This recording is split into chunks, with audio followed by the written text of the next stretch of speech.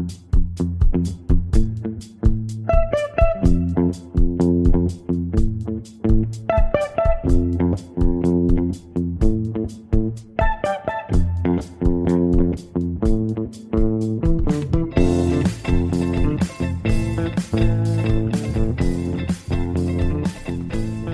to The Gradebook, a Tampa Bay Times podcast on Florida education issues.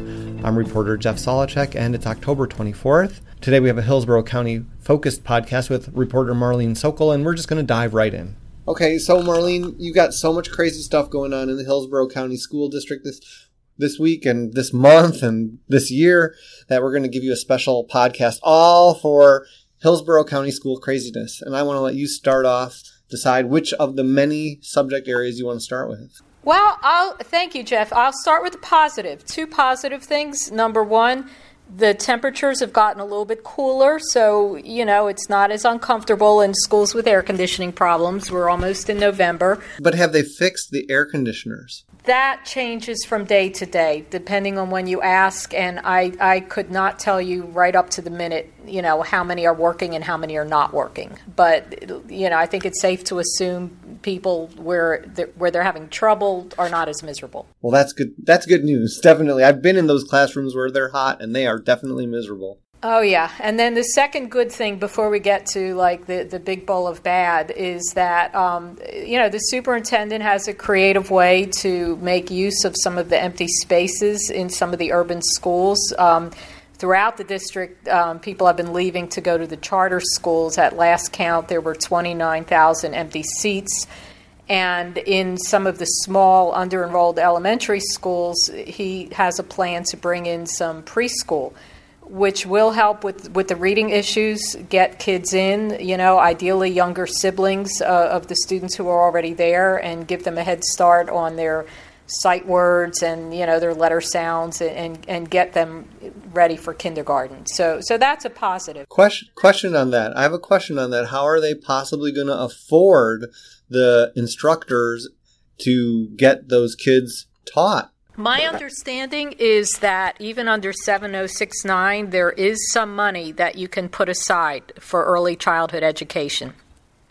Before the Title I money goes out to the schools, there is some that you can take off the top, and that this is where it would come from. And this would be something that they could definitely do? I mean, that they have obviously the space for, but would they have to require kids to come?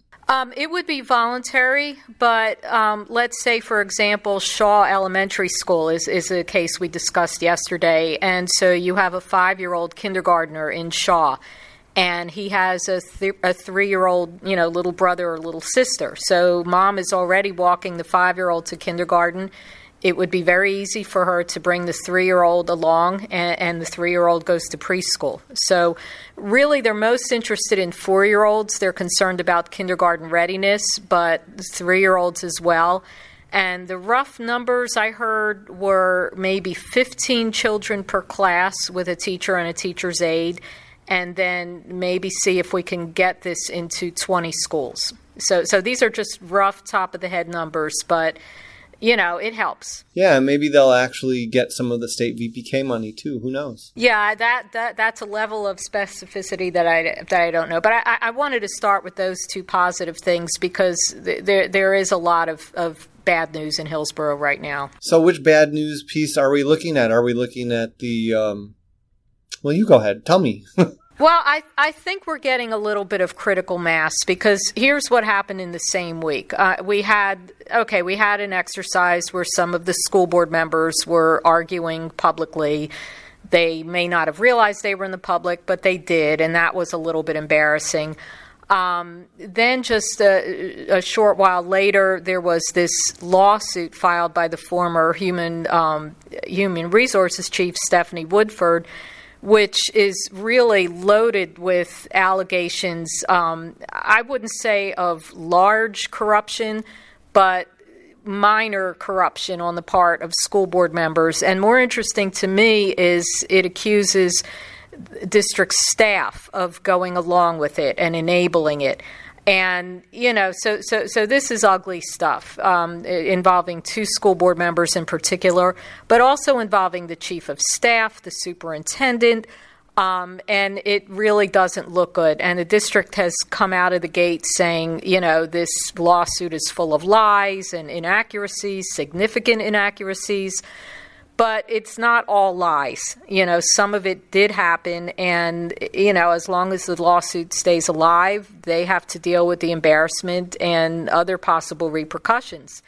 And that's just one pile of misfortune. I wonder, can I ask you about that lawsuit? Because it just seems like the people who won and got Mary Ellen Elia out are now being accused of the same kind of things that they accused her of doing. Is that pretty much what's going on?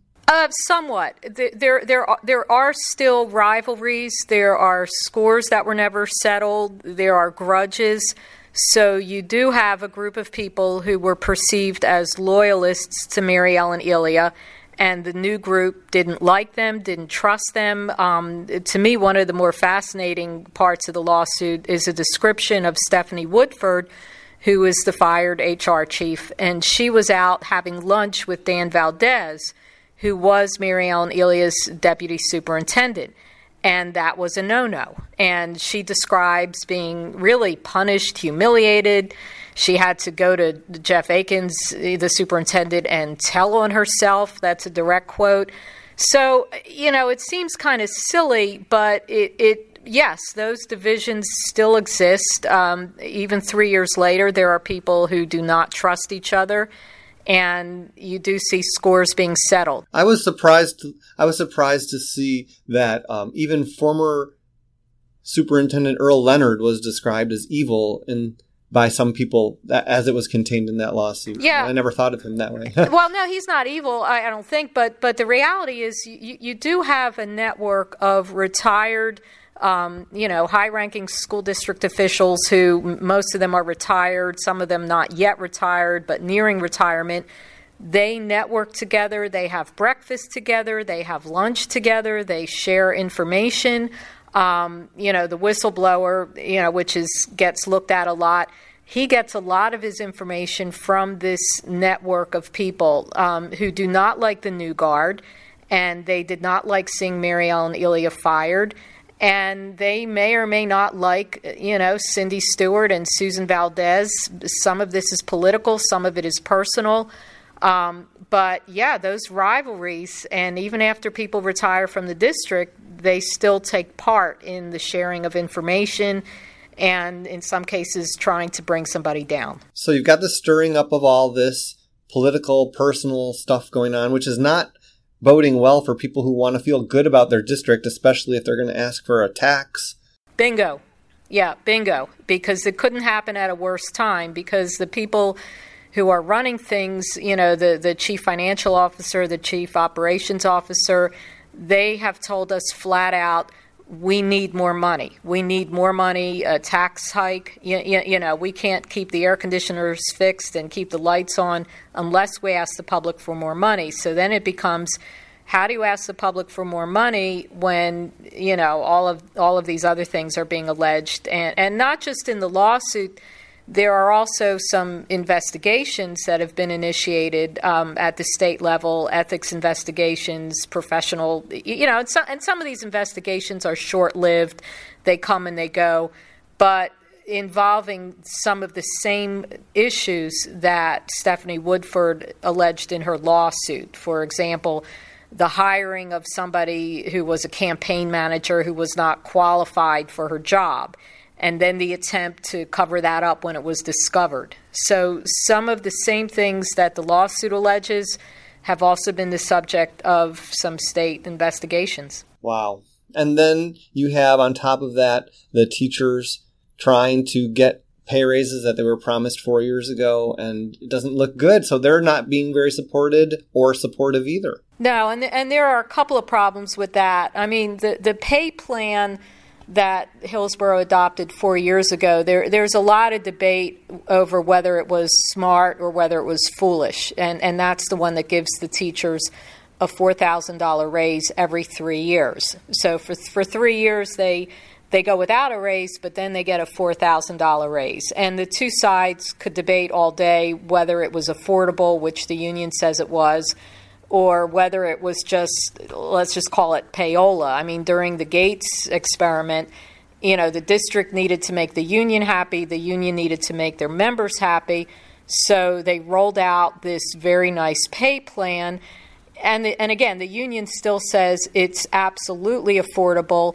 The district, they won't come out directly and say it's a bad pay plan, and I suspect they won't say that because then they would have to acknowledge that a mistake was made in designing it. So they won't say it's a bad pay plan, but what they will say is, well, we cannot honor it this year. We cannot advance you to your next year's pay rate. We have to keep your pay as it is.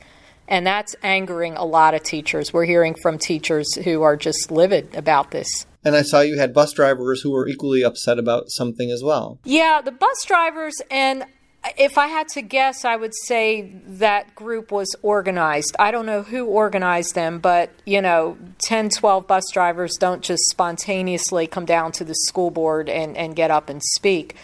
But their issue is, they've always had very low pay rates, $10 an hour, $11 an hour. It's not much, and they typically have a 7-hour workday. So for many years, they relied on overtime and field trips, to bolster their earnings. And the new transportation chief, he's been trying to make the system more efficient. So he has cut down on overtime dramatically.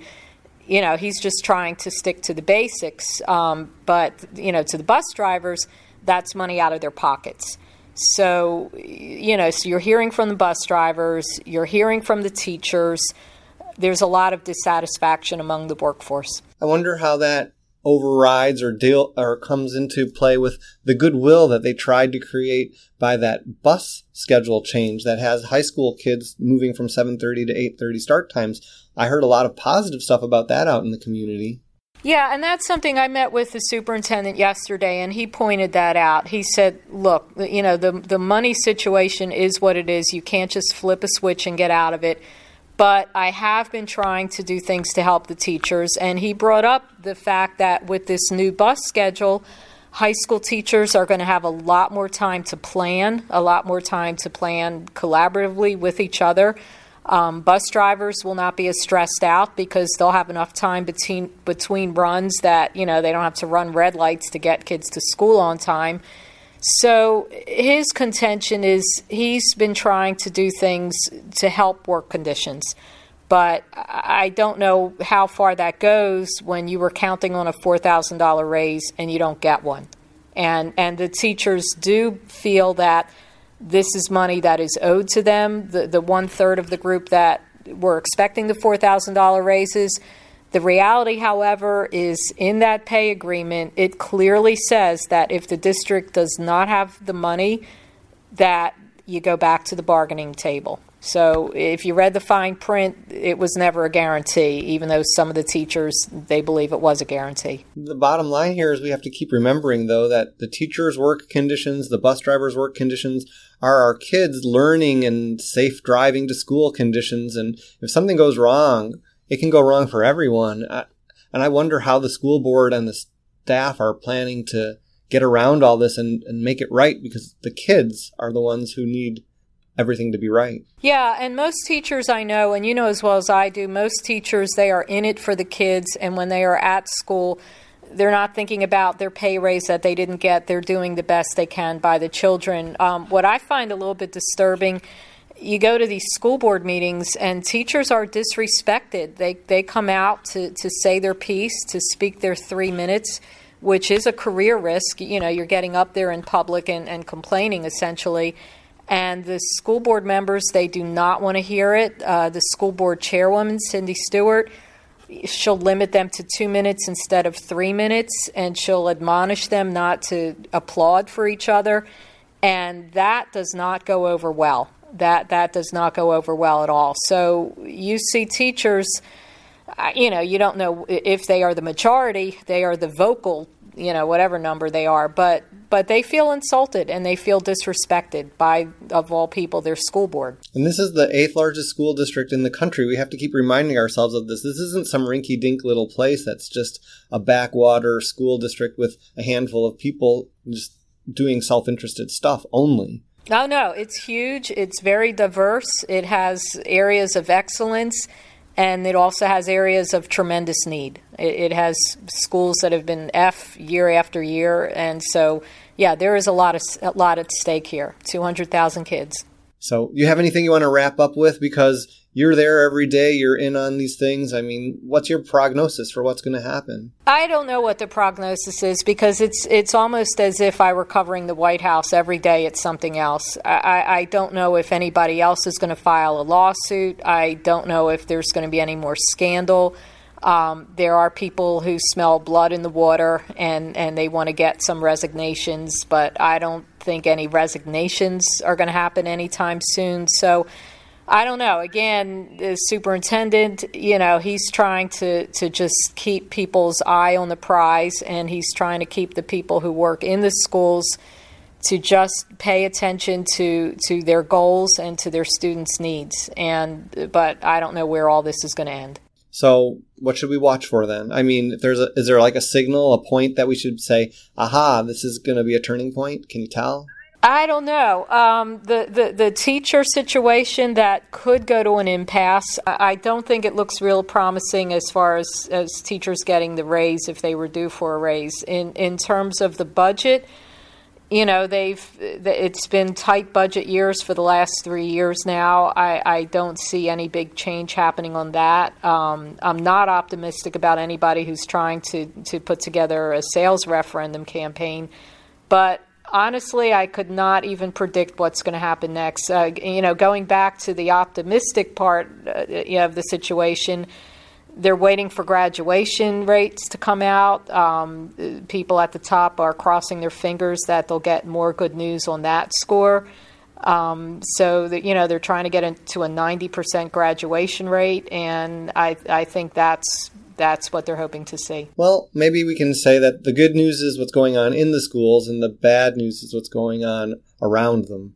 To a large extent. I think it would be unrealistic to say it's all good, but you're absolutely right. A lot of it is very good. And most teachers I know, they leave the nonsense behind them when they're in front of a classroom full of students. That's the end of our podcast. If you'd like to participate in this conversation, please visit our Facebook page, Tampa Bay Times Gradebook. You can also follow the breaking news on Hillsborough County Schools, Florida education, and related matters on our blog, tampabay.com/gradebook. I'm reporter Jeff Solacek. Thanks again for listening.